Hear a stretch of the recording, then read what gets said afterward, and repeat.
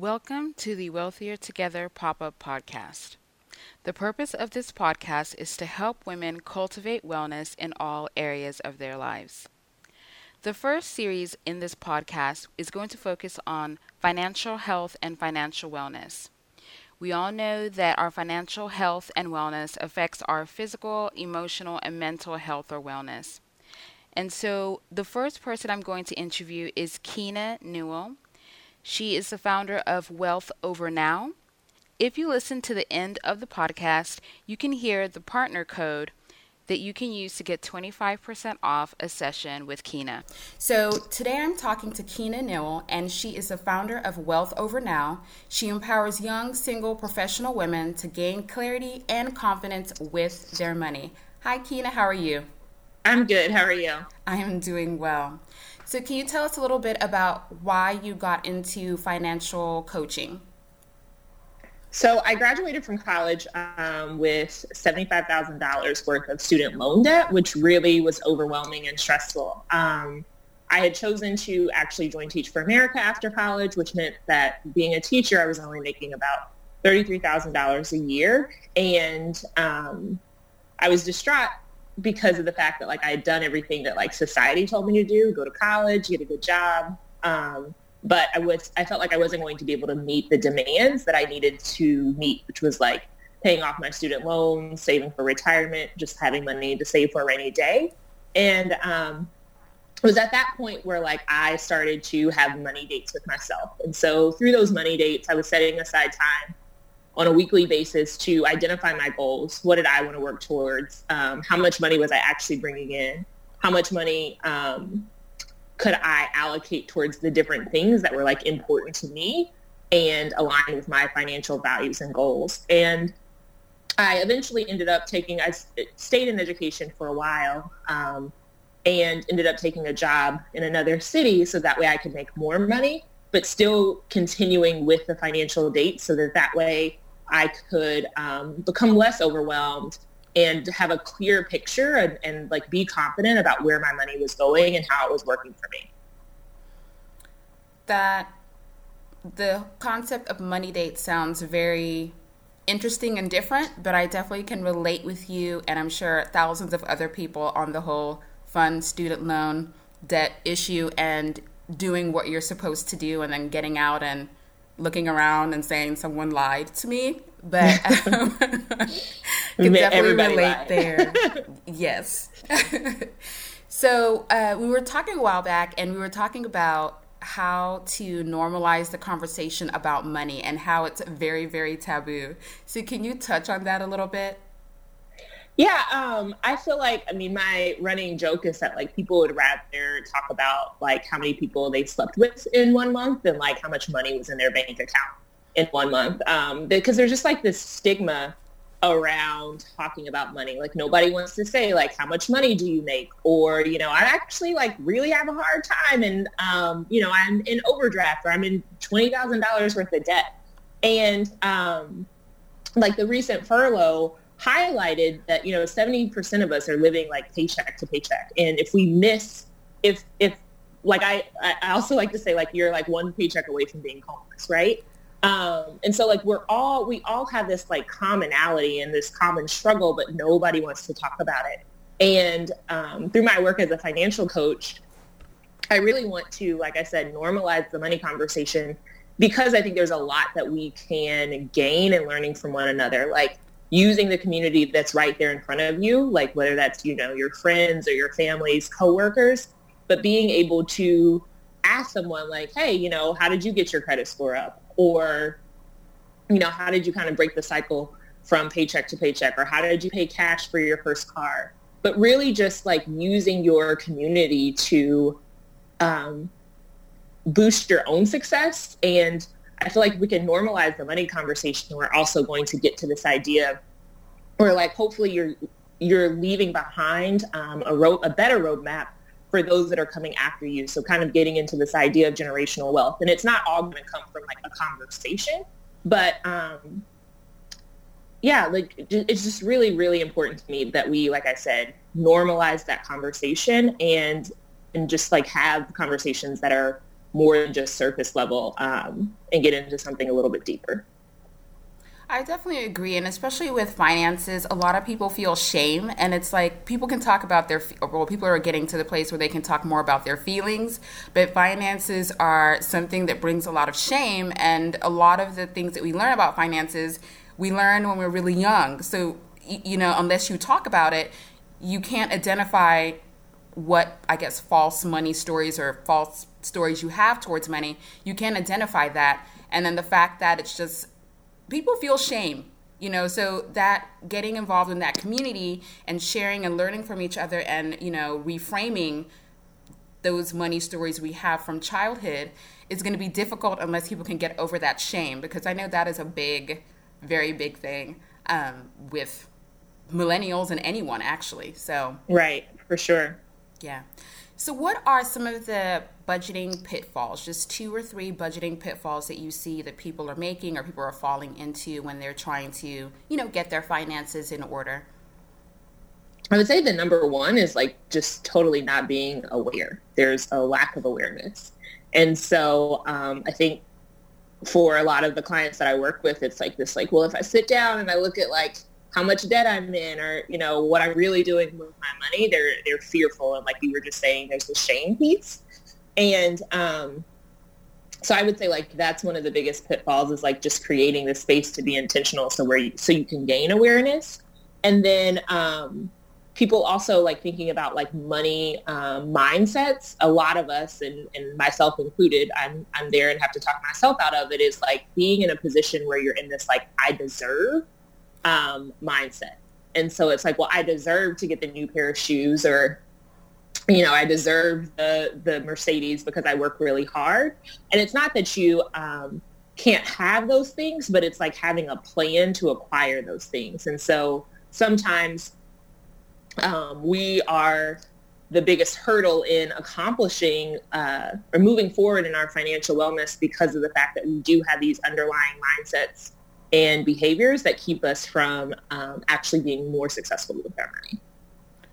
That is very true. When I graduated from grad school, a couple of my colleagues bought new cars, and I was just thinking to myself, no, don't resist, because no one, it looks fancy and beautiful, but cars depreciate. Their value depreciates quickly as you drive it off the lot, and I'd rather be okay financially and not have that stress than to spend money I don't have on something that I want, like something that's high ticket. And Right. You're right, it is important to not deprive yourself of it, but to delay that gratification and say, hey, I'm going to save up for this, so when I get it, I'm not paying for it for the next 10, 20, 30 years or however, many years that'll be. Yeah. And I mean, we live in this like consumerism society, right? And like everything you see, you're supposed to have. Like now things are just so instantaneous. Here's a credit card. And I mean, I know that they send me credit card offers in the mail where they're like, you can get $10,000. I'm like, I don't need $10,000 because you're going to want it back. I mean, if you want to give me $10,000, just write a check. So yeah, I mean, it's really, really hard with that delayed gratification piece, because it's also like you have to be comfortable with like being able to say like, I don't want to keep up with the Joneses. And so it's one of the reasons like on social media, I try not to be on there too often, because all of a sudden you want to acquire things that other people have. And like, I have to remind myself, like, Keina, that's not for you. Like, you need to keep on moving. And so like, I do have to unplug from that kind of stuff, because it feeds into that consumerism, like mentality that like, ooh, if I just had this car, if I had this outfit, that you would be in a different place so that you would feel better. And so it takes a lot of like self-reflection and just like work on yourself in order to overcome that. That's very true. Social media is really tricky because it's everyone's highlight reel, and you don't know if they rented that car. Like, I've never had that impulse to buy in that regards, but social media is not realistic to me. And so when I see like outfits and all of these things, I'm like, I'm okay. Like it's for me, it's not a trigger. So I'm like, that's all right. But I And definitely it may not even understand be that an trap. outfit, but like, I mean, it's little things, right? Like True. even knowing a sale, like for me, I love candles, and Bath and Body Works is in my inbox way too much, right? But like, I don't need 20, 30 candles. So, True. like it doesn't actually have to be something that's incredibly expensive. It can be anything from, a sale on apples at Whole Foods, to a new car. But like, it's still just like being mindful of like identifying needs versus wants, and being able to have that dialogue with yourself, and knowing that it's okay to have that dialogue with yourself to say like, I'm actually going to say no to this, and I'm going to wait. And I am going to be okay with accepting delayed gratification, even though like, that's not what my friends are doing, or I don't feel like that's what the rest of society is doing. So it's being okay with being different, instead of being a part of the norm. That's very true. So, what are some ways that people can set clear financial boundaries? So what I would say like is, for me, it's really important first to identify like your why. What is your why and what is your purpose? And so like with clients, I talk oftentimes with them about, where do you want to be a year from now? Write a letter to yourself about what you will care about when you're 80. And so through that experience, like really thinking about like, why do you care about stepping into a new financial state? Like what is it that intrigues you, or what do you think that you will achieve from that? And then I think from there, when we think about like the importance of boundaries, it allows you to know like what you're going to say yes to and what you're going to say no to. And so being able to have those boundaries allows you to achieve your goals.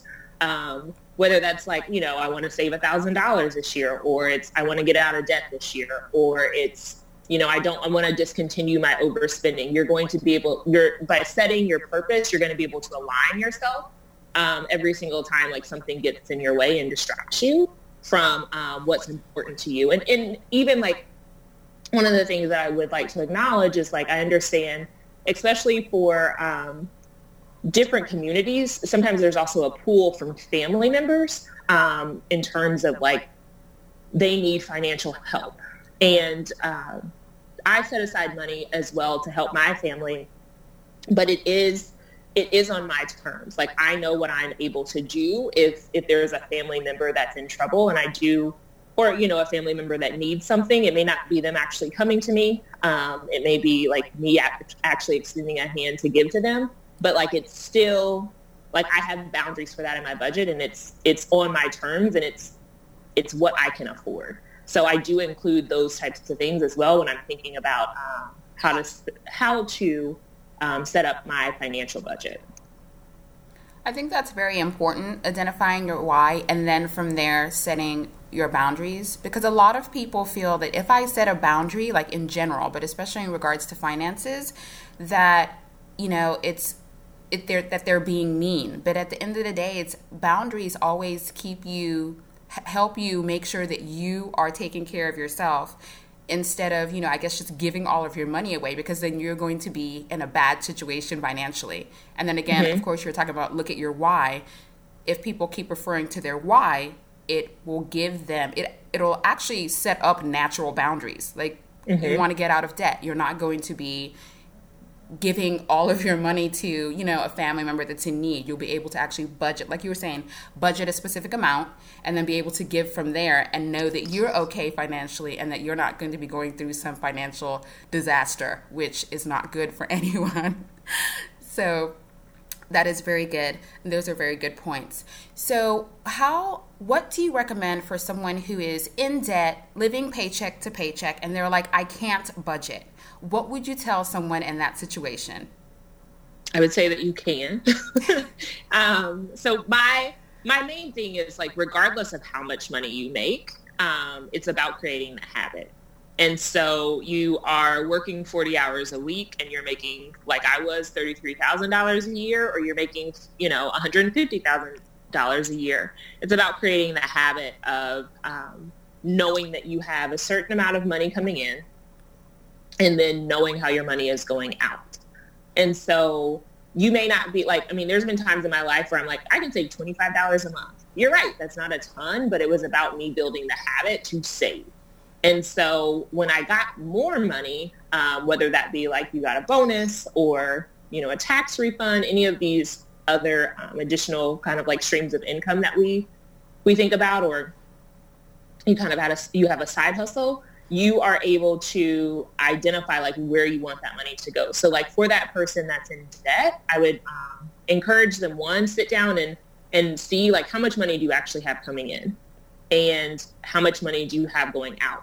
Identify what your necessities are of the money that is going out. So like, rent is a necessity. Paying your utilities is a necessity. But, getting a new iPhone every single year, that's not a necessity. And so like, that's $600-700 that you could be putting towards your debt, or you could be using to build a buffer in your account so you can start to build an emergency fund. Thinking about like, are you going out to eat?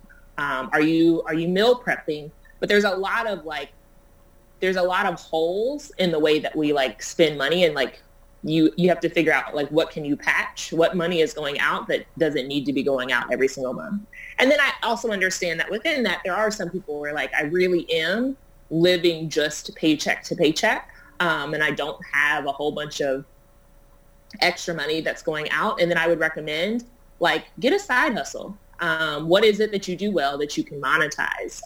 For a while, I was in education. One of the things was that like I would tutor on the side.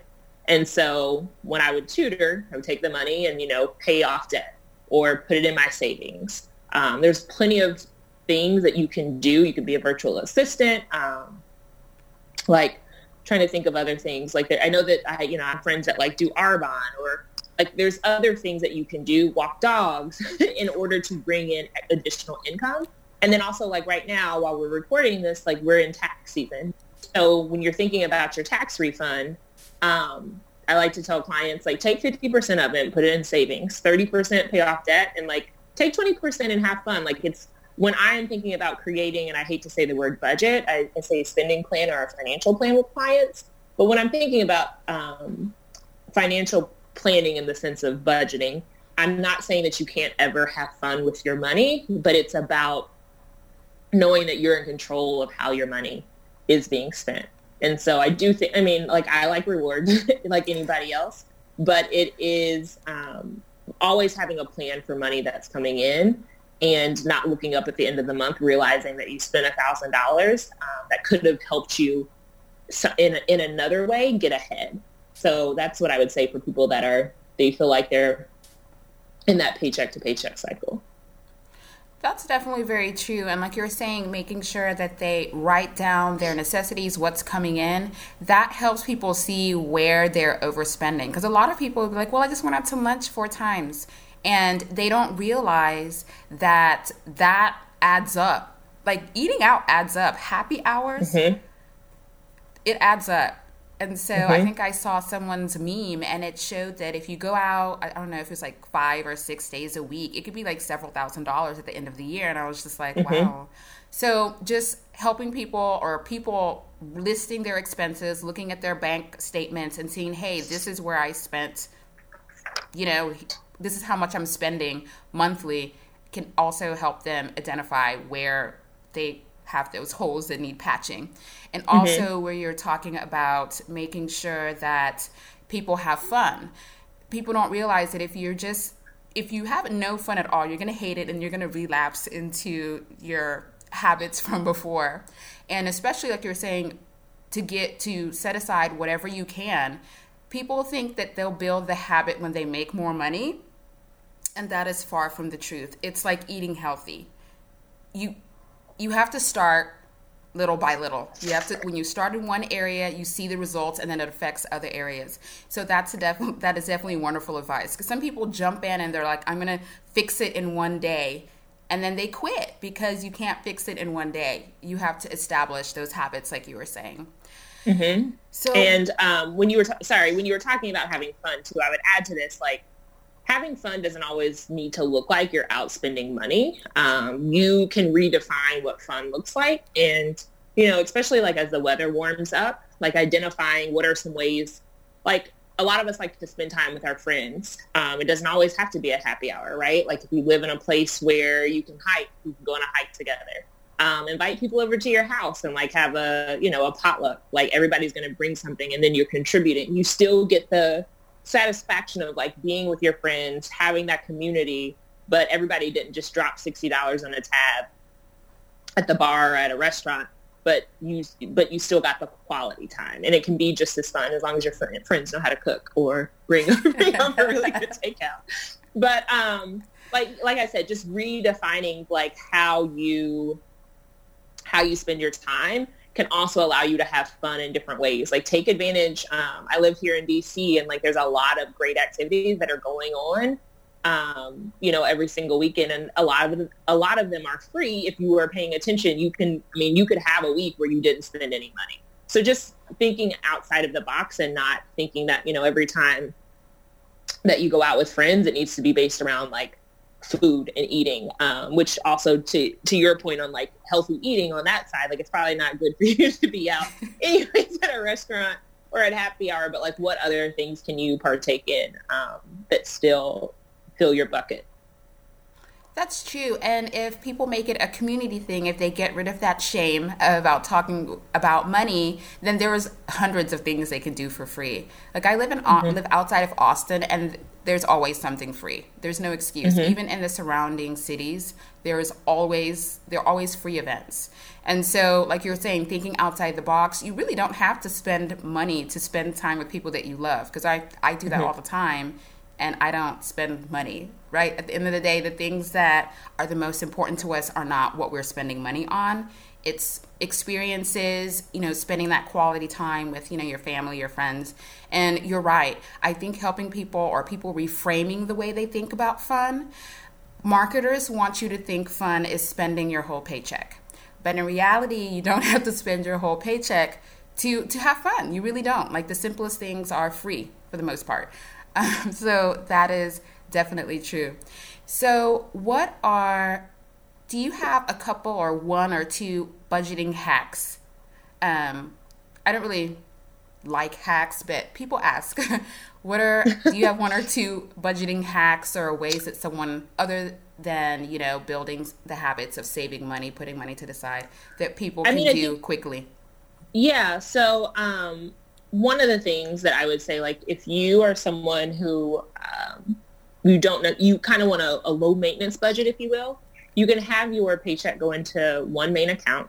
So after you've actually sat down and identified where your money is needing to go, you can use like a 4-account system. So like have your paycheck go into one main account and then set an auto draft that like after you get paid, you have an immediate amount that goes into savings that you've already predetermined. Then you can have another bank account that's used just for your bills. So your rent, your utilities, your cell phone bill, all of that stuff goes into another account. And then you can use a third account that's like just your fun or me money, that money that you're going to use for groceries, going out. But it allows you to not have to necessarily sit down every single week, I would say, and like itemize everything. But that like if in your me account you only have $200 to your next paycheck, like that's all you can spend. It does take some self-constraint. So you like can't be going to your savings and you can't be dipping into your bill money. But then that way you kind of have like this automatic system that keeps your money separate for you. I would say like I like a high level of cleaning, but like just thinking about like, with your me money, what are you using that money on? It would still be important for me to identify like how am I using that money? I also always think like cash is a really, really good option. So like if I'm going, out to eat and I've said, for the month of February, I'm only going to have $200 to use for the month of February. Like if I take that out in cash, like I'm going to be really mindful of what I'm spending my money on. Or even at like making a list before you go to the grocery store means that like for me, chocolate bars aren't going to get in my account or in my cart. Like I am going to like just, get the things that I meal prep or am choosing to meal prep for instead of adding in all of these things that like are on the end of the aisles that look like they need to go home with me. So I would say like you can use, like I said, like that 4-account like bucket system. You can save more money by choosing to meal prep and like writing a list, using cash in lieu of like using your debit card if you really, really want to be mindful of where your money is going. I also know some of my clients like to use Capital One. It allows you to visually see what you're saving towards. So if you're a visual person and you want to see like, I'm saving $1,000, to buy a new car, and you kind of want to see that increase, Capital One Bank is a great option. And I would say lastly, please, please, please have your money in a high interest savings account. People do not use that enough. And like, you are putting your money in the bank. That bank is using that money and loaning it to other people and charging them interest. However, if you're not paying attention, you're not getting anything but like 2 to 3 cents at the end of every month. So look at like your local credit unions, in addition to looking at online high interest savings accounts. Like right now, at the time of this conversation, like rates are about 2%, but like I do not believe having my money in accounts that are not interest bearing. And so everything from my checking account to my savings account has at least a 2% interest rate. Yeah, that's very important, especially what you were saying about going into the grocery store with a list. The grocery stores love people that haven't planned, because you end up taking out double. You end up spending double what you went in to spend. And especially Target. For some reason, people are addicted to Target. And when they come out of there, they're like, I went in for like something that was $10 and I've spent $500. And I'm like, okay, that's not good. So definitely write a list. It helps make it easier for you to actually plan your meals. And yeah, you go in, you have a plan. So you go in and you don't, buy things like you were saying that you don't need, like the candy and all the fun little things they have on the end caps. And also that's my greatest weakness. I'm like, look at all these things, especially at Target. Yeah. When I go to Target, I just take cash. I'm like, I need this, and this. I'll take $40. I'm like, okay, so the $40 is gone. No more. But I stay out of Target for that same reason. And what you were talking about, the high yield savings and checking, that is also very important, because it's very true. If you let some people, they're like, okay, I'm saving my money in just the regular accounts. And I just recently became aware of the high yield savings accounts. And so I'm just like, don't leave it in there. Put it somewhere where you can at least get something back, right? Especially since they're making money off of it as they're loaning it to other people. So those are some really good hacks. So I have one last question, and that question is, how far should someone budget? So how far ahead should someone budget when they're starting out? So for me, like, I think it depends on just, who you are. Like, I like to think about the year as a whole, in terms of like things that are coming up. Mm-hmm. Christmas is not an emergency expense. Mm-mm. And it is something that you can plan for in January. So I have a 2019 budget prep that I did with people, and right, like, it's just kind of going through different things that are happening through the month. You got a wedding here, you got, birthdays coming up. Oh, I forgot, I told my friend I was going to go on a trip with them. So really just kind of thinking about your year as a whole.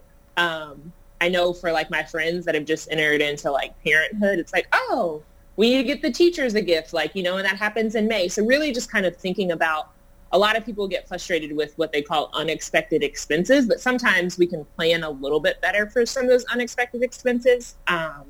So I like to look, like I said, the year as a whole, and thinking about what happened last year that I maybe didn't plan for, and do I need to like plan for again this year? And then from there, building a monthly budget based off of that.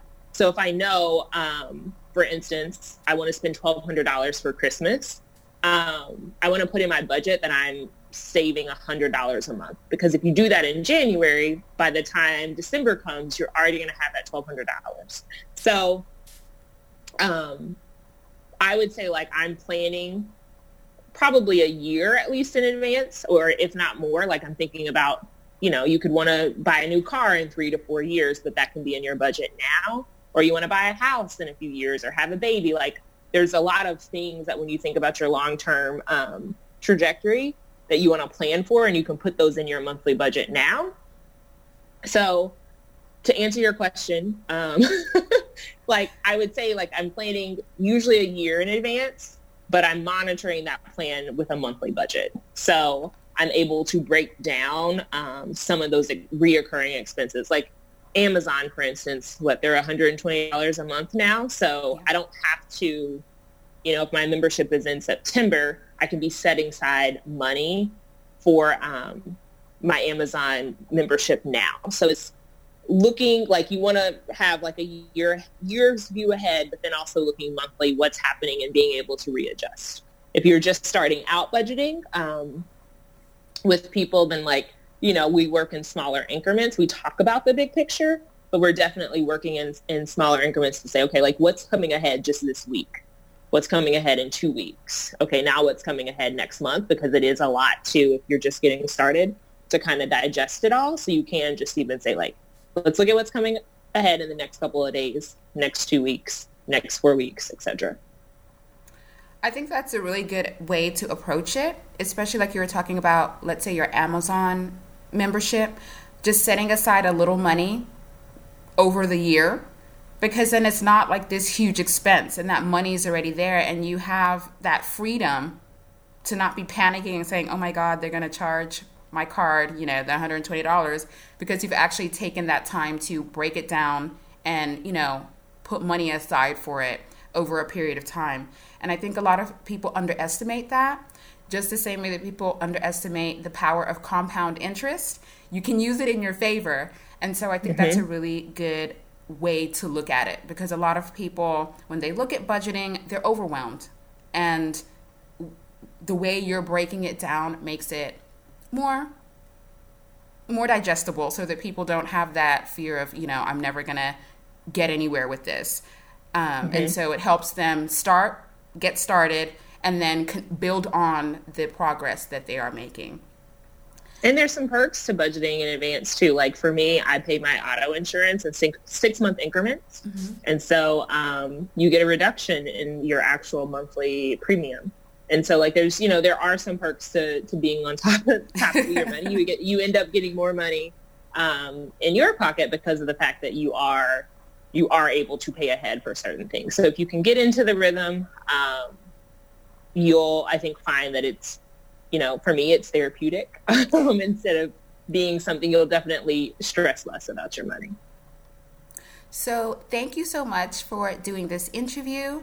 So what are some ways that people can connect with and work with you if they're interested in learning more about how to make budgeting therapeutic for them? So if you would like to work with me, like I said, I'm a financial coach. And so I work with clients on gaining clarity and confidence with their money. So really working on implementation, because I do find that it's hard for a lot of people to break it down and digest the information. So you can follow me at Wealth Over Now on Instagram. You can also book a free discovery call if you go to my website at www.wealthovernow.com. So thanks again, Keina. Thank you for all the information that you have given. Hopefully it'll help you all that are struggling with setting budgets, and you're not alone. There are many people that have student loan debt and other debts, and as Keina has told you or shown, taking one step at a time can get you to a place where budgeting doesn't have to be this frustrating thing. It may not be completely therapeutic for you, but it'll help you buy back some of that freedom, that peace of mind, and it definitely help you take responsibility and control over your health, because we know that finances wreck your health. So that's it. Thanks again. Thank you all for listening. I hope you enjoyed the first interview in the Financial Wellness series. Keina went over several things, including how to normalize the money conversation. She talked about some budgeting pitfalls, how to create more awareness of where your money's going, creating daily habits, and of course, tracking your money. I hope you learned a lot from the podcast interview with Keina. I know I took a lot of notes and got a lot of important tidbits from there. So, what you've all been waiting for is that partner code. So, if you've listened to the podcast and you like what Keina is saying and you want to work with Keina, the partner code is WONPARTNER, One Partner. So again, it's WONPARTNER. Enter that code and you can get 25% off of your session with Keina. So what you'll do is you go on her website, you'll fill out her appointment form, and then you use that code and you'll be able to save 25% off of a session. In addition to that, if you've learned something new, don't forget to share this with a friend, leave a comment, and also don't forget to subscribe to this podcast.